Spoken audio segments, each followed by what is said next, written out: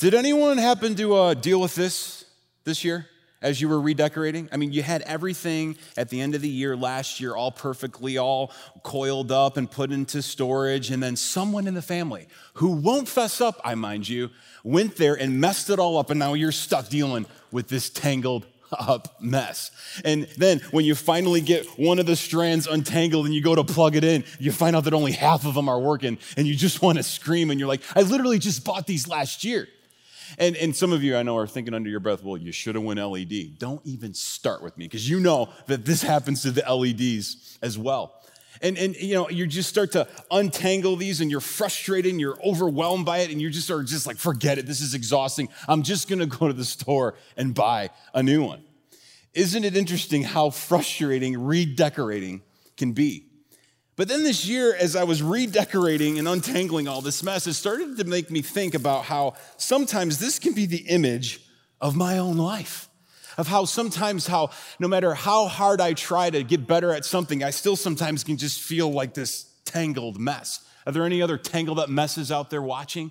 You know, maybe you feel like you just are constantly trying to untangle something in a work situation, or you're constantly untangling this temptation that you keep leaning into and falling into again, or maybe you're untangling this relational tension where no matter what, there's always seems to be a tension on the horizon there, or maybe it's a financial situation where you keep putting yourself into this financial situation over and over again, and it's just flat out exhausting, and then right when you feel like you got some light at the end of the tunnel, you plug it in, and it doesn't even work. And you're just like, you know what? The heck with this. Just forget it. Like, I can't do this. And it just feels like you're a straight up mess. Redecorating our lives can feel so frustrating.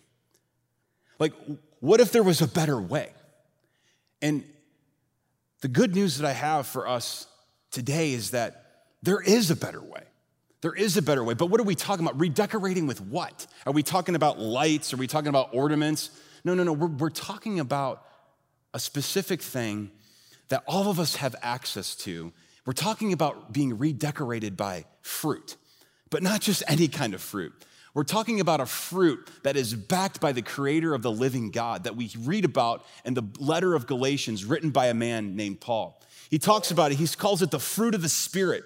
And he says that the fruit of the Spirit, what is it? He says that it's love. He says that it's joy. He says that it's peace, patience, kindness, goodness, faithfulness, gentleness, and self-control. Against all such things there is no law. And those who belong to Christ Jesus have crucified the flesh with its passions and desires. And if we live by the Spirit, let us also keep in step with the Spirit. You see, every single day we have a choice to either live by our nature in the works of our flesh, or we have the ability to tap into something super powerful, and that is the power of the fruit of the Spirit. Now, we see the fruit of the Spirit demonstrated. We see the fruit of the Spirit demonstrated in the life of the Christmas story. Now, for some of you, you've heard the Christmas story many, many different times, and you know all the different details about it. For others of you, you know enough of the Christmas story just to kind of get you by. And so what I want to do is just take a few moments and give a 30,000-foot view of the Christmas story through the lens of the fruit of the Spirit. So it was over 2,000 years ago. 2,000 years ago, anticipation was hovering over the land of Israel. Because there was this anticipation, there was the rumors, there was these prophecies that seemed to that at this point in time of history that they were going to be fulfilled, that a coming Messiah, a chosen one to be the Savior of the world would come. And so the scripture tells us how an angel came to a teenage girl named Mary who had her own plans, but her plans were interrupted by the angel saying that you are going to be pregnant as a virgin and you are going to give birth to the Son of God. Now, I got to imagine Mary and her 5-year plan wasn't thinking supernatural pregnancy by any means. And so what did she do? She laid down her right and produced the fruit of gentleness, even though it wasn't her way, her plan, but she submitted to the way and the plans of the Lord.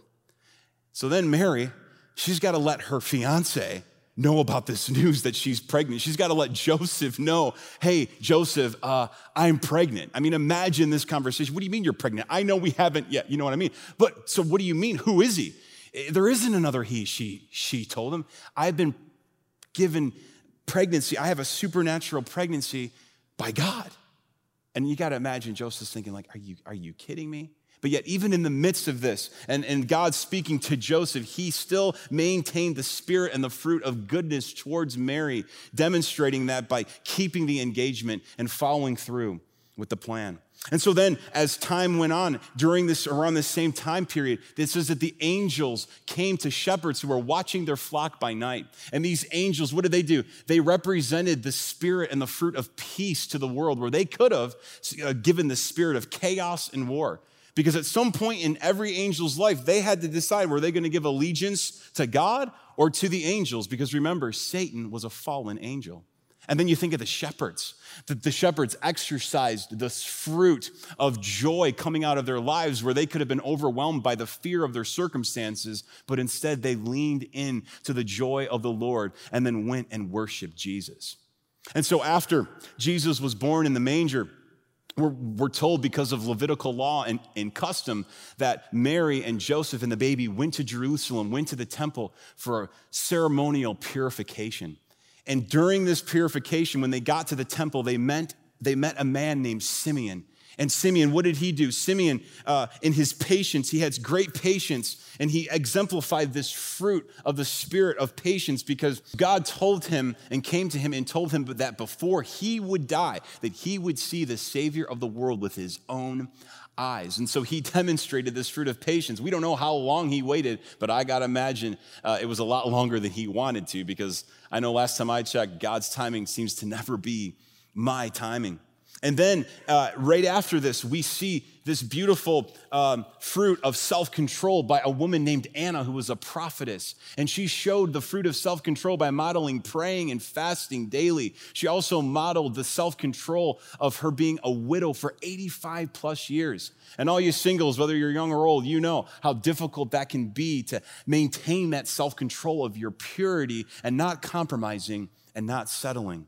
And then we see the fruit of kindness not being demonstrated by one of the rulers in the area named Herod, who was so overwhelmed and got so crooked because he had such an appetite for power. It possessed him to the point that he was so threatened by this newborn King Jesus that he made a decree that any boy that was 2 years or younger in that region would be killed. One of the most horrific things that we see in the pages of history.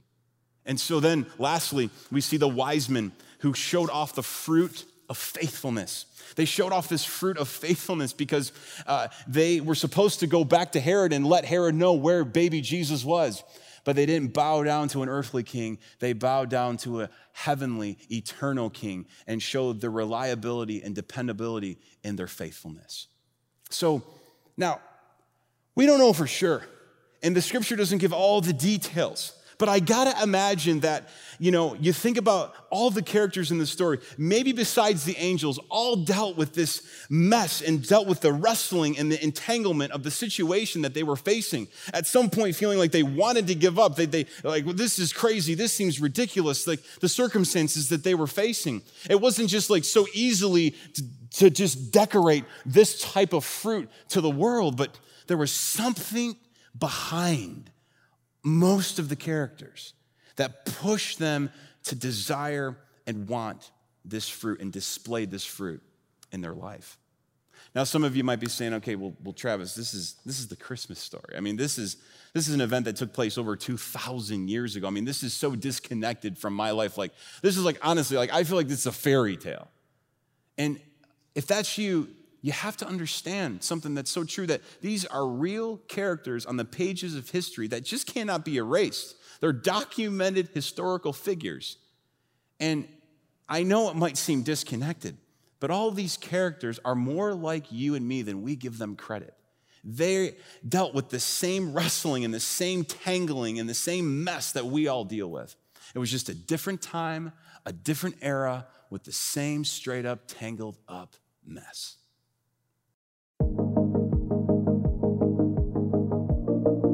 Decorate.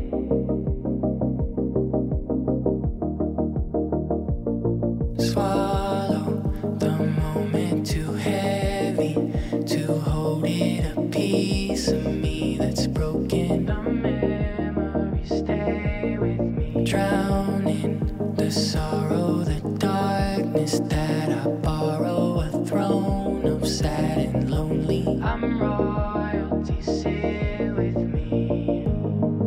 It's an act for the ages. I'm getting through it just fine. Cover up my reflection, I can't seem to see with this blank in my eye. I must be made of hesitation. I don't like what I see. I really need someone who can just burn it all down and redecorate me. Redecorate me. Redecorate me. Redecorate. Redecorate my heart. My idol is status. My pattern is stagnant. I trip to a struggle with empathy. Let me be. I race to the money, a hollow dream. I'm running from everything. My heart is bleeding. I can't come back. I must be made of hesitation. I don't like what I see. I really need someone who can just burn it all down and redecorate me. Redecorate me. Redecorate me. Redecorate. Redecorate my heart. I swallow the moment, too heavy to hold it. A piece of me that's broken. The memories stay with me. My idol is status. My pattern is stagnant. I trip to a struggle with empathy. It's an act for the ages. I'm getting through it just fine. Cover up my reflection, I can't seem to see with this blank in my eye. I must be made of hesitation. I don't like what I see. I really need someone who can just burn it all down and redecorate me.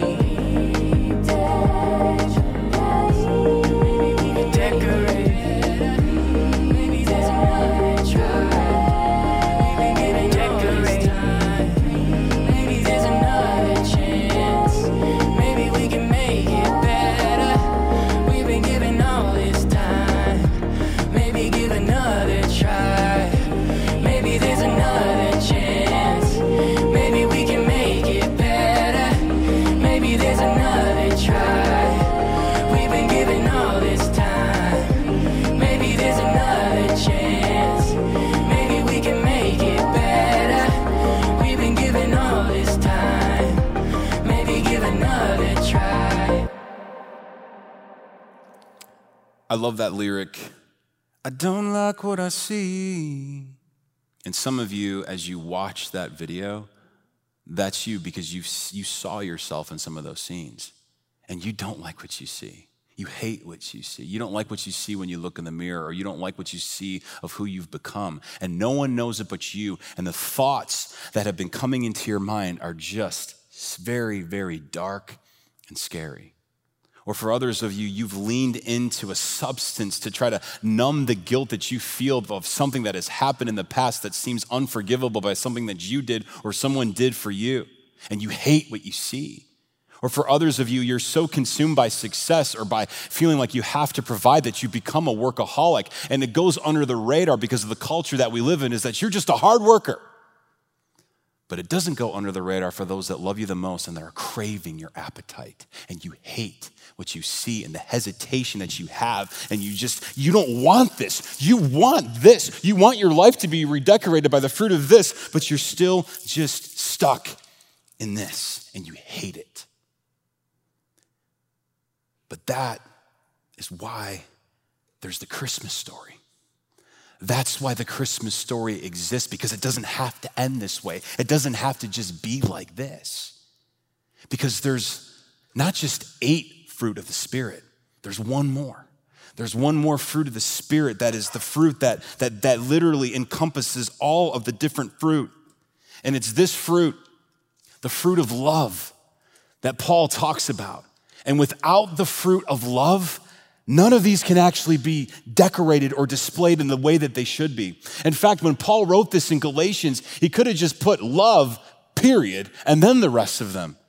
Because it takes this to be able to decorate the rest of these in our lives. And in the Christmas story, the character that represents love, you guessed it, is Jesus, who decorated and displayed this in the most ultimate way. I mean, think about it for a moment. The King of the universe literally came down and left his throne to come and fix and clean up our mess. I mean, this is a complete game changer. How do we even wrap our minds around such a love that would leave his throne to help and get into our mess and untangle it? Paul tries to put some words to what this kind of love is and what was demonstrated. He tells us this in Philippians chapter 2, let each of you look not only to his own interest, but also to the interest of others.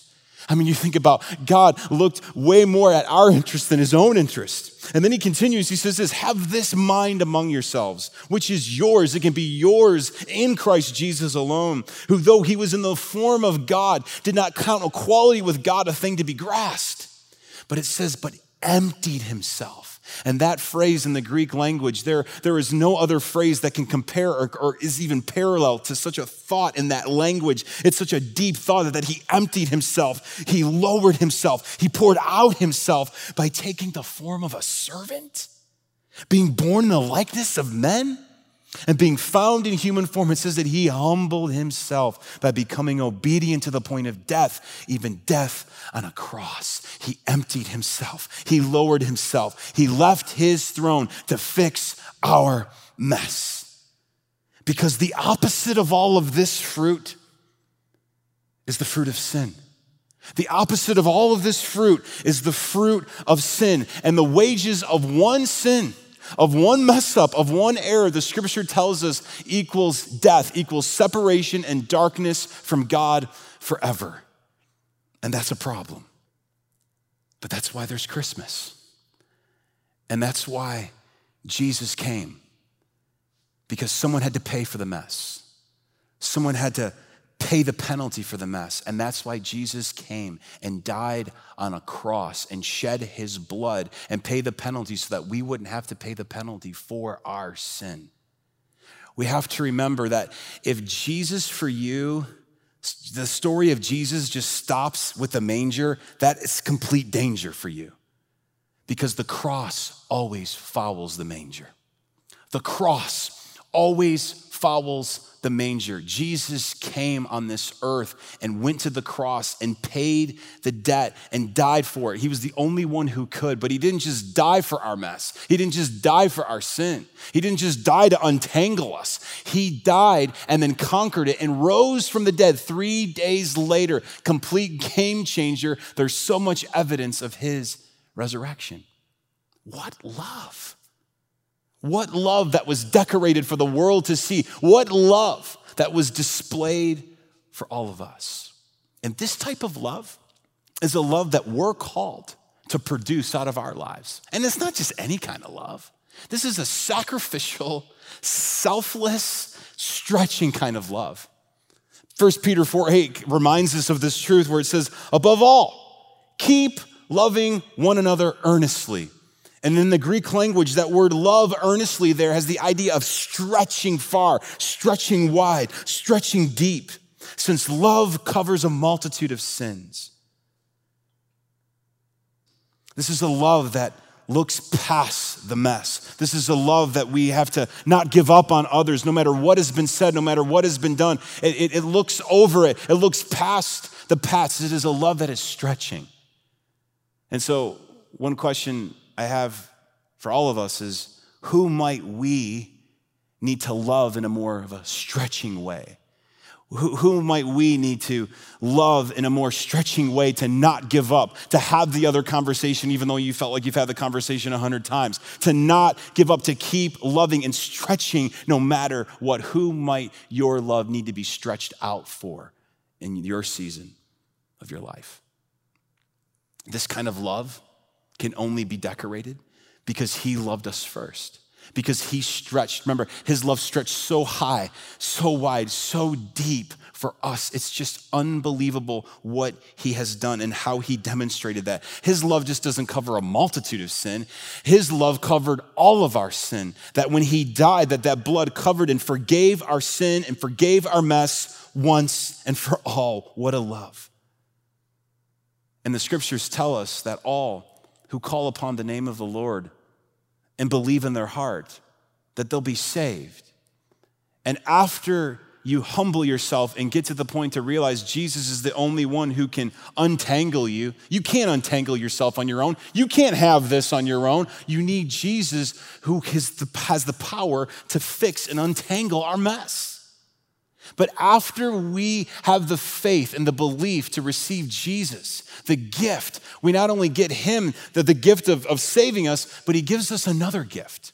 It tells us that when we put our faith and trust in him in that moment, that we get the gift of his Holy Spirit that comes and moves inside of us, that literally takes residence in our lives. And now we have the fruit of his Spirit producing his ways, his virtues out of us from the inside out. You must receive the Spirit before you can be redecorated by the Spirit. Hear me clearly. You must receive the Spirit of Jesus in your life before you can ever tap in and redecorate your life by the fruit of his Spirit. Now, some of you watching, you have received the gift of the Spirit. You have received Jesus into your life, and you're like, Travis, but I got to be real with you. I still feel like a flat up, tangled mess. And if you feel that way, I want you to know you're not alone. I feel like this way all the time. I feel like this way all the time where I'm just like, what the heck? I know I've received Jesus, but man, I still struggle with self-control in areas that I know I shouldn't be going into, or I struggle with kindness. I mean, not to the people that I love, but to the people that are difficult. You know who you are. Just kidding. But I struggle with that, or patience with God's timing instead of my timing. I mean, I struggle with that all the time. But then what does God remind me of? Travis, you're starting to live by the fruit of Travis instead of stepping back and tapping into the fruit of the Spirit. Because remember this, believer, once you've received the Spirit of Jesus, nothing can take that away from you. But what we often have to be is reminded of that Spirit, to not just let it be do, action, but no. Allow him to transform the attitude inside of you so that he can produce that fruit in you. Be reminded, tap in. You have that inside of you. You have access to this. Last thought.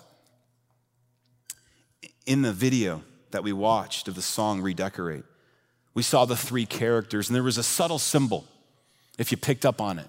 But the subtle symbol of this hat, of them putting on a red hat, wasn't necessarily, it was subtle, but it had big meaning. Because as they struggled in the mess, as they were deep into the entanglement of their mess, then they had this hope. They had a glimpse of hope. There was a shift in each of the characters. And when they put on the hat, it was a symbol of covering that they had been redecorated by red. What do we mean? Redecorated by red. Redecorated by the blood of Jesus. Redecorated by his love.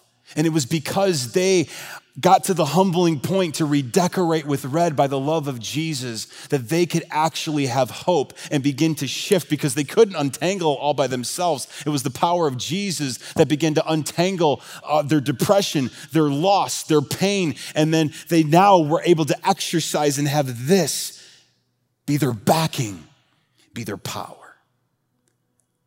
And so my question for you is, have you been redecorated by red?